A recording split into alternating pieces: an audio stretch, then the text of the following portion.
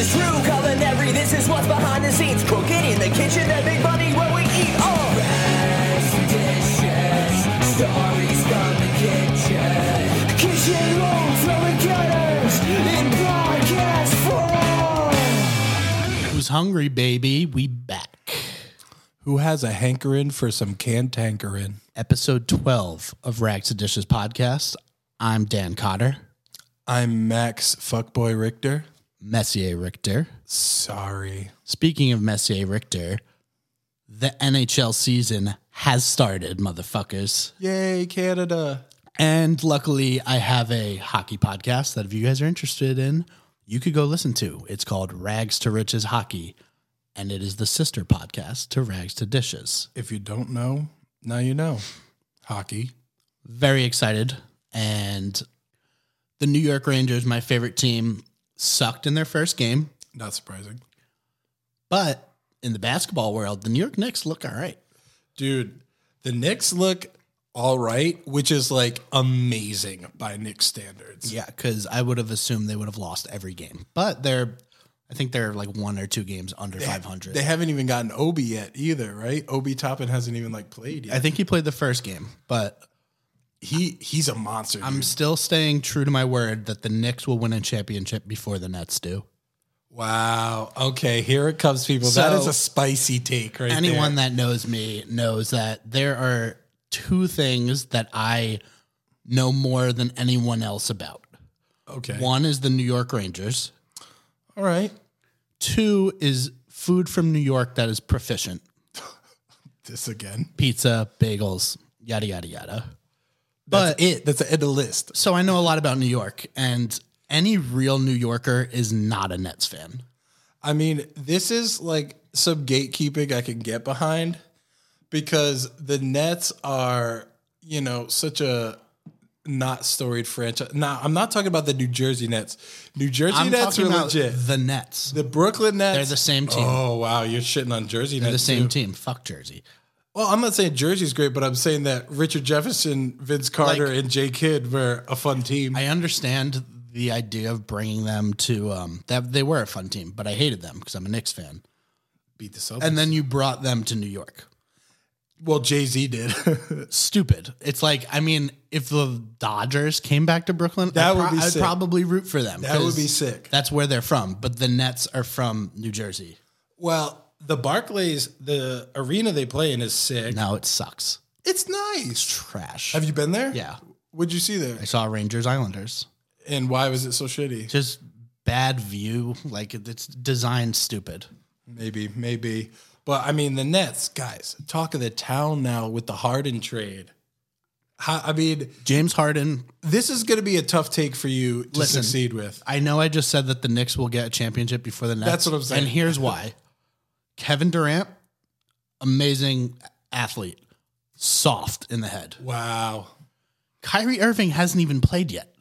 I mean, he's on another planet. He's the best. He's the player I like the most out of those 3. What? And James Harden is the most overrated basketball player ever. Okay. He gets 50 points a game and 30 points of it are from free throws. I could listen to you besmirch Harden all day, but here's the thing. Let me say this about Durant. I'm fucking sick and tired of sports fans shitting on players that give a fuck about their mental health. And I'm not trying to like virtue signal or anything here, but dude, I got to argue with my fantasy basketball buddies when Paul George last year was just like talking about how he was in the dumps and like in the bubble and how hard it was. And people were like, how hard could it be? You get paid millions of dollars and you're a celebrity. And it's like, yo, that doesn't mean you can't have problems. So the same thing happened in the NHL during the bubble. Tuukka Rask, the goalie for the Bruins, left because of a family emergency. I don't think we really know what it was, why he left.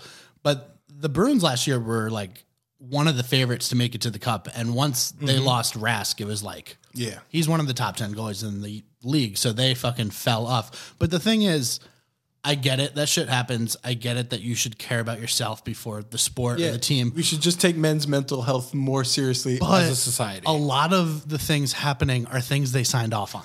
Yeah. Like, you don't want to talk to the fucking media? Oh, well, you signed a contract saying that you have to talk to the media. And I get that you're rich as fuck and can just pay the fine. Like, look at what Marshawn Lynch did.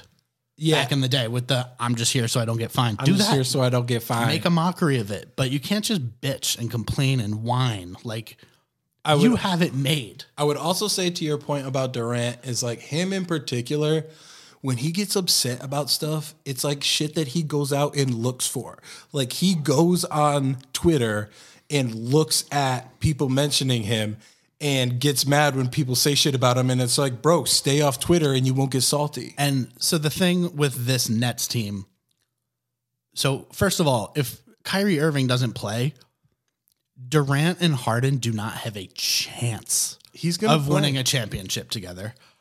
Those three together, I guess, make it difficult. But after the shit that Kyrie said about LeBron, I think LeBron will be out to teach them a fucking lesson. I don't think James Harden will be, like, they don't have a good chemistry. They're all weak-minded players. Well, what I said to my friends when I was James Harden so professionally analyzing the Harden trade is I said that it's like Harden was not the player that the Nets needed to get, but he was the player that was available. Like, obviously, they don't need another offensive star. Like, you already have Kyrie and Kevin Durant, two of like the top 5 most offensively talented players in the game. They didn't need another offensive talent. They could have used like a 3-and-D wing, like a Paul George or a Jimmy Butler type, but that wasn't available. Harden was what was available, and you pull trig when like it's right there. You got to pull that triggy. Also, like, that trade is huge. I don't know all of the semantics to it, but like, it looks like the Pacers got fucked. They just lost Oladipo, and like, I don't really know how great Oladipo is right now, but it, like, on paper, it looks like the Pacers got fucked. Well, Oladipo was, I think, trying to get out of there, and he was probably going to be traded this season, even if it wasn't part of this trade. And they got Karis LeVert, dude, who's like still young and has a bright future. And so I think they would look at that as an upgrade, because like an invested Karis LeVert is more valuable than a like detached Victor Oladipo. I don't think that Nets team will do anything.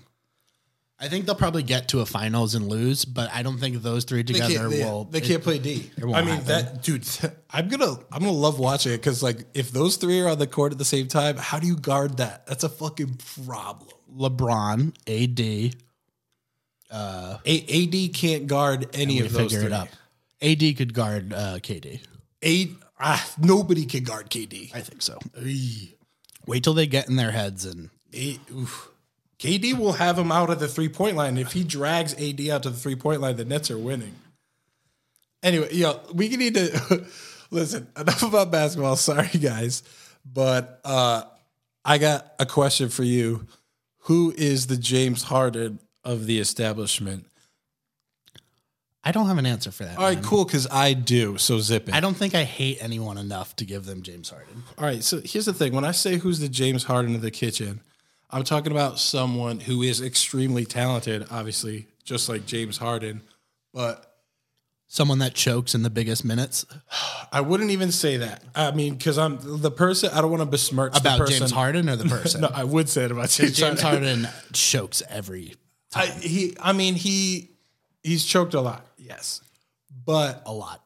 I was mainly talking about like the way James Harden has behaved the beginning of this year, where he has just checked the fuck out of Houston and completely disrespected the Houston Rockets organization. All of the Rocket players came out and were like, dude, fuck this guy. Boogie Cousins was like, yo, fuck that man.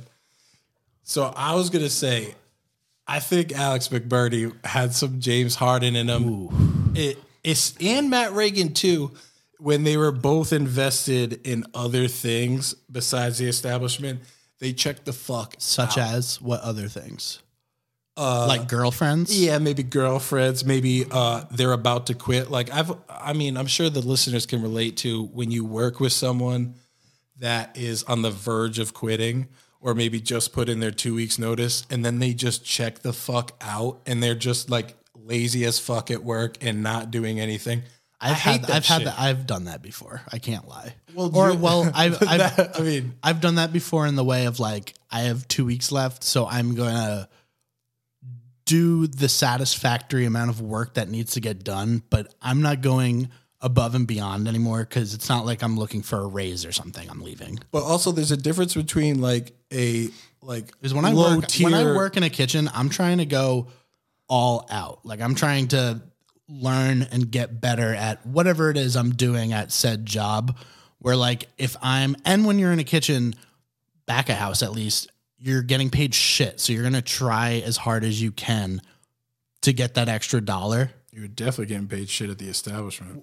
I got paid pretty good for like the time, not now. Like if I went back there now, like, I don't know, when I first got to Expo and was like 19, making like 14, 15 an hour when minimum wage was like 9, I was balling.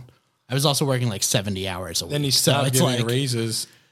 But anyway, but you know what I mean? Like once you give those 2 weeks, you're like, you're either like, fuck this place, I'm going to check out like James Harden, or I guess McBurney, or you're just going to do the bare minimum to get by, which at some jobs, which sucks. You doing the bare minimum is them looking at you like he's not doing shit. You know? Well, there's a difference between you and McBurney, because you in the kitchen are like a grunt on like the ground floor. I would say I would say a soldier, not a grunt. Where McBurney's a general. McBurney was like the head of the kitchen, doing the orders every night, making the specials for the week. And his specials were just like, he just gave up on specials. It was like recycling old shit. Like he just, when he mailed it in, it was a lot more impactful than when someone like you would mail it. Okay, well, maybe, I love how we transitioned into the kitchen from this, but maybe James Harden wins this year, because I just found out the other day that Alex McBurney, shout out my boy, just won some award. I don't know what the award is, for like being a top vegan chef for his vegan menu that he just made. Lex Diamonds. So what a beast. I'm going to have to get down to the establishment and check out what's going on over there. I'm not like into veganism that much, but I'm always down to try some new shit. I mean, the establishment was full of vegan dishes. And some of them were terrible and some of them were really good. Yeah. I mean, most vegan dishes are this was a great transition. Last episode we did MF Doom. We just did 10 minutes of basketball and hockey. So let's get back to the kitchen, because we, like, however many weeks ago that was, 2 or 3 weeks ago, we left off talking about the line. Yeah, we want to get more into the line and definitely some of the characters that worked on the line. And again, I love your guys' reviews. Thank you for following us on Instagram at Rags to Dishes Podcast. Yo. But after reviewing some things and hearing some things from you guys in the DMs, I guess the past couple episodes I've been teasing Dirty Charlie. I've talked some shit, but I haven't really like let the beast out of the cage. So I thought I would start this off, because we still have a good amount of stuff and characters to talk about the line. I would start it off with like the Dirty Charlie story from my experience. Lay it on me. So Dirty Charlie got hired when I didn't work there. Or no, actually he did. When he first started, I was getting ready to leave to move to New York. It was like my last summer there in my longest stretch of working there. Anyway, so at the time, Dirty Charlie fucking sucked, you know? He sucked. When he first started there, he sucked, and he was gross, and he wasn't funny. I mean, he was always gross, and he was always not funny. He was immediately a punching bag. I honestly, looking back on it, I feel really bad for Dirty Charlie, because, like, I want to say, before we shit on this chimpanzee man, I want to say that he fucking took most of it like an absolute champ, because from day one when he came in, his nickname was Dirty Charlie. People were constantly shitting on him, and he was working like the hardest job in the kitchen on the line. And he held his own. He took it on the chin, and he never like went Breck on anybody. So, yeah, I mean, I don't really have much respect to give Dirty Charlie, but I guess he did. I would respect. He took the beating like a champ. He fucking took it like a champ, and we gave it to him so hard. Anyway, so I moved to New York, and if you didn't know, Max is from New York, guys. Born in Ridgewood, Queens, motherfucker. Nas is my neighbor, bro. So I moved to New York, and I'm no longer at the establishment. Dan was still there. The Stro was on its way. But a good friend of mine, whose name was also Charlie, got a job there. Oh, yeah, I remember him. I think he was expoing for. He worked. I think he started Dish. He worked there very briefly, but anyway, my buddy Charlie's the man. They started calling him Clean Charlie Such a because he was just the more likable he Charlie. wasn't even and he's clean. It was just a shit he's on dirty pretty Charlie. clean. Boy. Yeah, I mean, but so I guess because he was my friend Charlie, like I got him the job. Dirty Charlie, who hated my guts for good reason. You tortured I was him? a complete asshole to this guy. Started giving Clean Charlie shit because I'm sure he hated that nickname too. But So jealous of a superior Charles. so Clean Charlie would tell me these stories about Dirty Charlie being a fucking asshole. And so Dirty Charlie's giving Clean Charlie a hard time. And that pisses me off. Anyway, Anything pisses you off. it was probably like not a full year. It was like 10 months or something. I was switching jobs in New York and I was going to be moving to. So I pretty much had like, I think it was like 3, 4, maybe it was a month or 3 weeks off where I wasn't working before I was moving and before I was starting this new job. Mm-hmm. So I hit up Chris Schmitz and I was like, hey, like, could you throw me? It was in the middle of summer too. So, the establishment is busy. I remember this. And I was like, could you throw me a couple shifts if I like came up to Rhode Island and like stayed with my mom or my friend for like, like 2 weeks. And he was like, yeah, we need help, obviously. Yeah. Clean Charlie, I don't think he was no longer there. I don't think me and him ever worked together. But you were gone because the Stro was open. Yeah. Stro life, baby. That was such a good escape for me. Yeah, and you killed it too. But we'll get into the Well, Stro. the restaurant closed down in less than a year. We'll get into the Stro soon. But so like I came back and like, I'm only there for 2 weeks. So I was just being a absolute savage. Just fucking with people. I remember this. I feel like crushing the expo station. This was like, I came back to the expo station and Tuba was the main guy. And they were so hurt up that like Burnham was covering expo shifts because they were so short staffed. And Dirty Charlie at this point was like mid-range line cook, like he was no longer the bitch of the kitchen, but he wasn't like a top dude. And he was still gross as fuck and still wasn't that great of a line cook.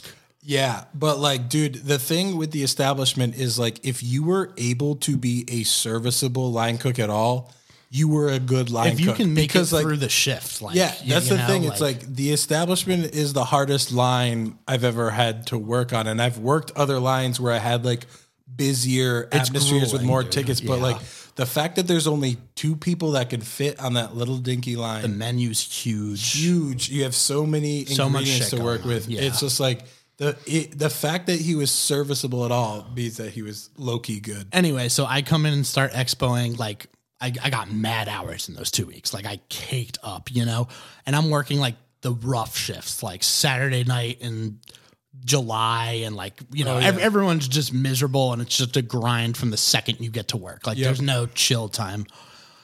And me and Dirty Charlie were just going at it. And obviously Dirty Charlie stood no chance talking shit against me. So he was just getting destroyed. And I was much better at expoing than he was at working the line. Yeah. Even coming from 10 months in New York. When you're winning at like the work aspect, you're winning at shit talking. Anyway, so it gets to it was like my last weekend before I went to New York. My last shift was like a Saturday morning. So I had like one more day before I went back to New York that I was going to have off.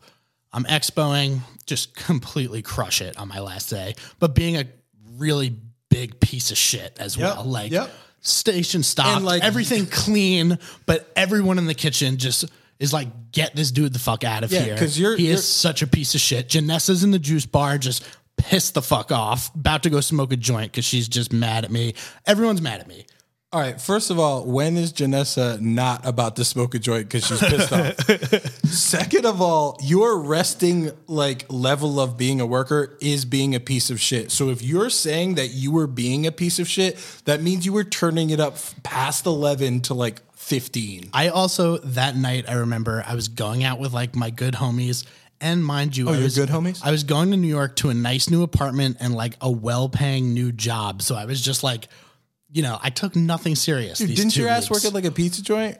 the first year. I'm saying this was the end of that. You know what I mean? Like I had quit the pizza joint, and we're going to be talking about that because there's some crazy stories I got for you that I would love for you to hear on this podcast. I'm all ears about Bay Ridge Pizza. But anyway, Dirty Charlie's like fighting with some confidence this last day, and Dirty Charlie used to ride a moped to work. Oh yeah, little Vespa ass joint. He was because Jay got one first, and he was like, "This is the way to go." It gets like 50 miles to the gallon and shit, but you can only use it in the summer. Like you in the winter, you're fucked. And I remember Jay taking his fucking scooter to work in the winter, just all bundled up. He crashed at one point too. In the snow off of it, but like wasn't even hurt because he had 10 layers of fucking he would clothes like on. gear up to ride That a shit was moped in the hilarious, snow, dude.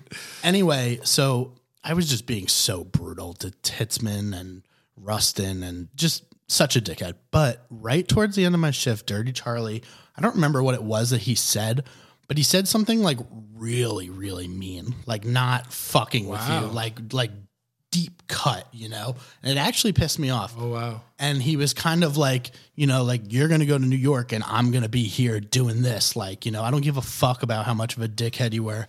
Oh, he high-roaded you a little bit. He was like, you can talk all the shit you want, like, but I'm fucking working. So he really pissed me off. But like I was just psyched to get out of there, whatever. And my buddy at the time picked me up from the back parking lot. We haven't even talked about that fucking dirt parking lot back there. But he's like, look what I just bought. And it's a car marker. I'm like, give me that shit. What the fuck is a car marker? Like, you know those markers that you write on the car with? But like they wipe right off. Yeah, I always just thought that was a bar of soap.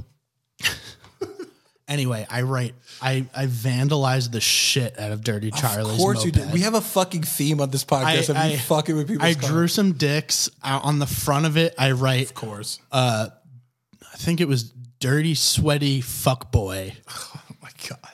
And I leave.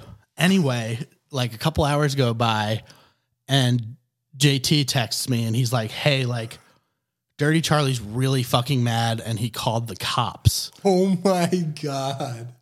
And again, remember, this is in the summer, so they're just like swamped busy. Yeah. And so Dirty Charlie must have went out to his like moped and bugged the fuck out.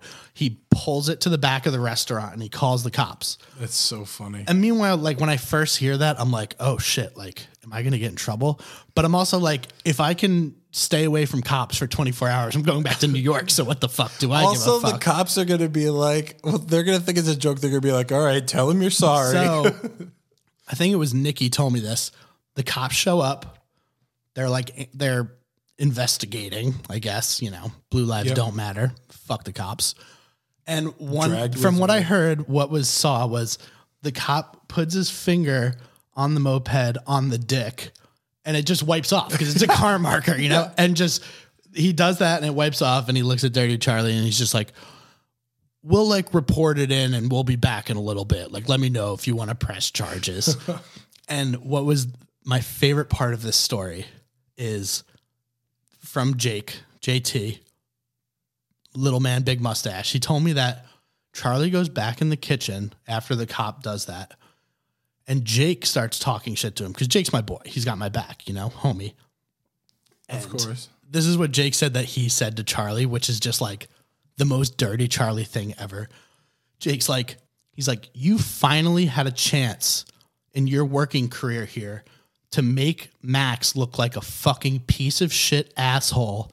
And you blow it by calling the cops and snitching on him, making yourself look like a fucking piece of shit asshole. And I just got that. When Jake told me that, I was like, that's the biggest W I think I ever took at the establishment. Just trashing on Dirty Charlie. I mean, Jake makes a good point there because like when you vandalize his scooter, he has the high ground where he can be like, really, Max, this is what you want to do. Like maybe this is bullshit, childish ass vandalism. And you know, I was gone, so maybe he could have like stopped me from ever coming back. But he just did the bitchest cop out and called the cops. Yeah, like, dude, and that's just Dirty Charlie, dude. He sucks. I'll give him more props too because I remember he at one point like came out as bisexual or like no way. I don't think he came out. He may have already come out like officially, but like he mentioned his bisexuality at work. I didn't know that. I remember it wasn't like taken in a very healthy way by people in the kitchen. Like healthy or serious? Like, no, like, I mean, like people made jokes about it either because they like thought he wasn't serious or something. But like, what year do you think this was? Because everything that happens that's inappropriate now, you got to think about what the time. That's what I'm saying. Was, like, you know? I mean, I think PC culture was kind of there at that point. Maybe it was not before that. Like it was, but like I couldn't tell if he was saying he was bisexual as like a joke or like he was actually being like, no, like for real. But eventually he was like, no, like for real. And it's like at the time, like he was treated like shit probably for that as he was for like every other aspect of his personality. But looking back at it, it's even more reason to be like, dude, he was a fucking champ for putting up with our bullshit.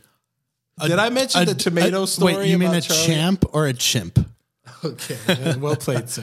Tomato story? Did I talk about him with Lasley and the tomato? Oh, let's hear it. I don't think we got it on record. Dude, so this guy, he had a little crush on Lasley, who didn't have a crush on Lasley? Yeah, I mean, at least a little one. She was sweet. She was awesome. She's great. Shout out Cool to girl. Lasley.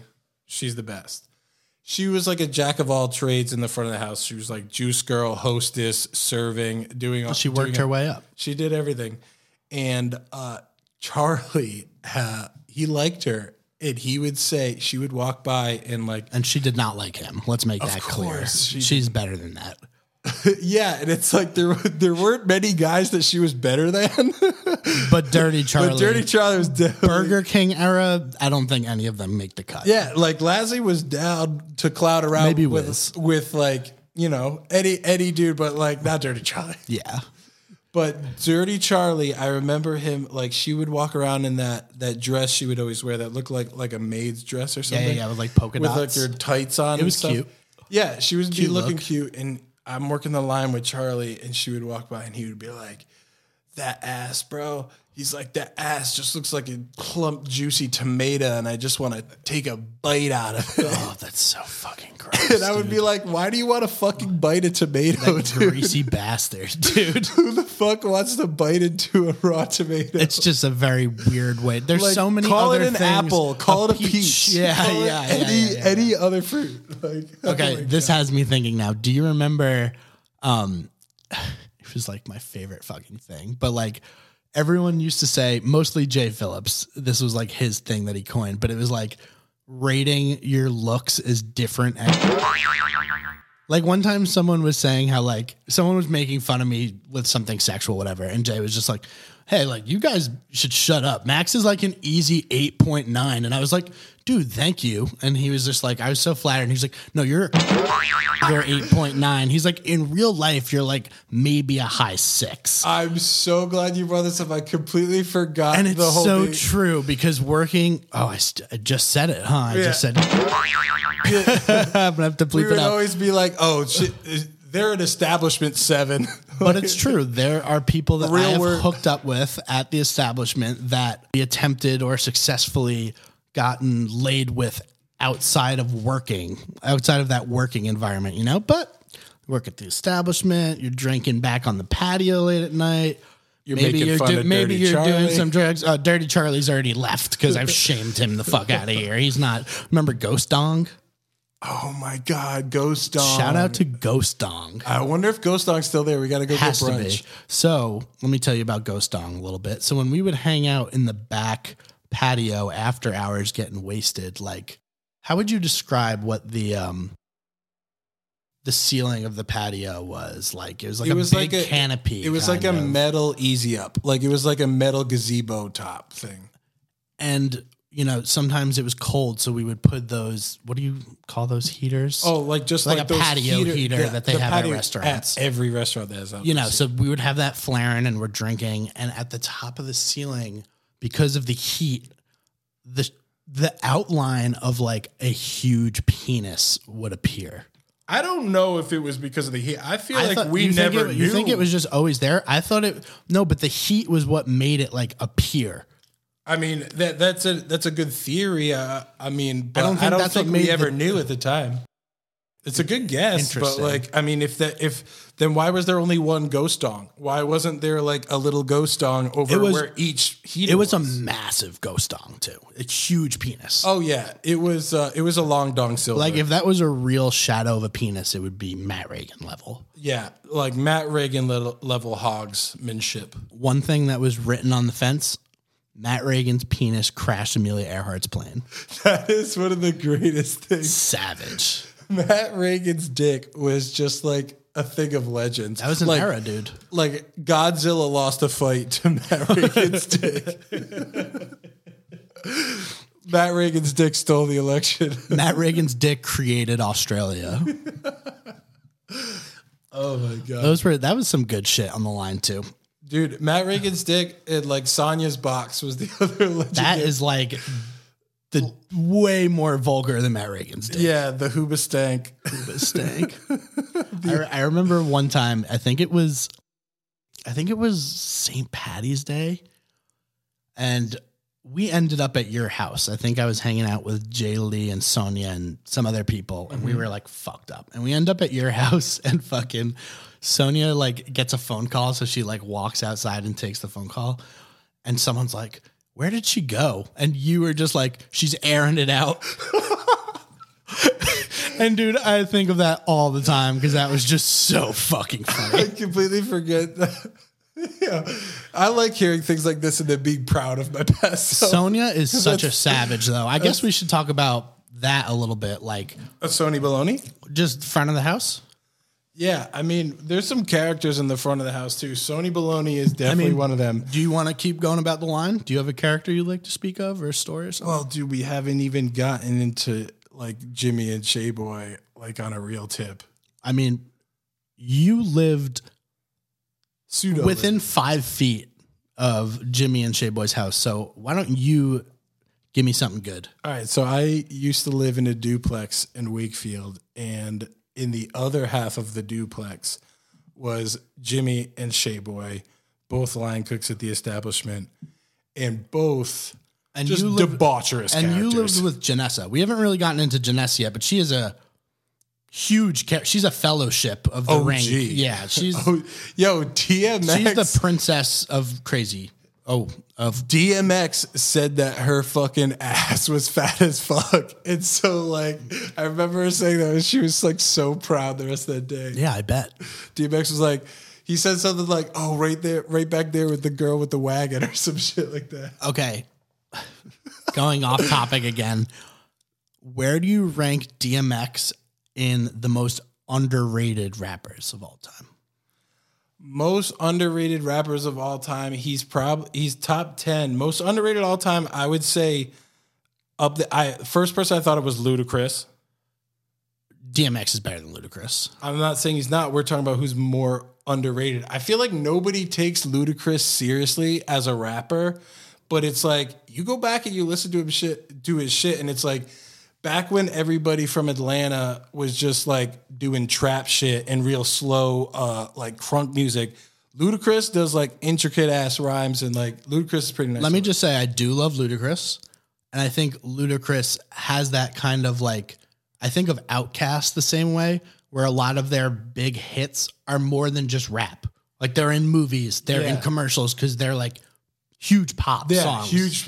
You know what I mean? Like Hey Ya or Move Bitch by Ludacris. I would also say Busta Rhymes, I used to always say, was one of the most underrated rappers, where it's like nobody ever talks about Busta being one of the GOATs. And it's like Busta's been around since like early to mid 90s, still relevant as of like 2018, making that. Or he just came out with an album. Making that record. 2020. And doing that shit with Tribe and stuff. But like, I think DMX is top 5 most underrated rappers ever. I don't know, because I don't know how much people underrate him. 6 number 1 albums. But I don't know how much people underrate him. Okay. I mean, I think he's one of the, single-handedly saved New York rap. He's underrated in his rap talents. Not being recognized. He's not underrated there, but like when you listen to like the first 2 DMX albums, some of those rhyme schemes and flows are like fucking next level, and he has all the shock value. True. He talks about raping your children, like not a lot of rappers have the balls to talk like that. I would say that people underrate specifically about DMX is his impact on hip hop history. Because when DMX came out, New York rap was a joke.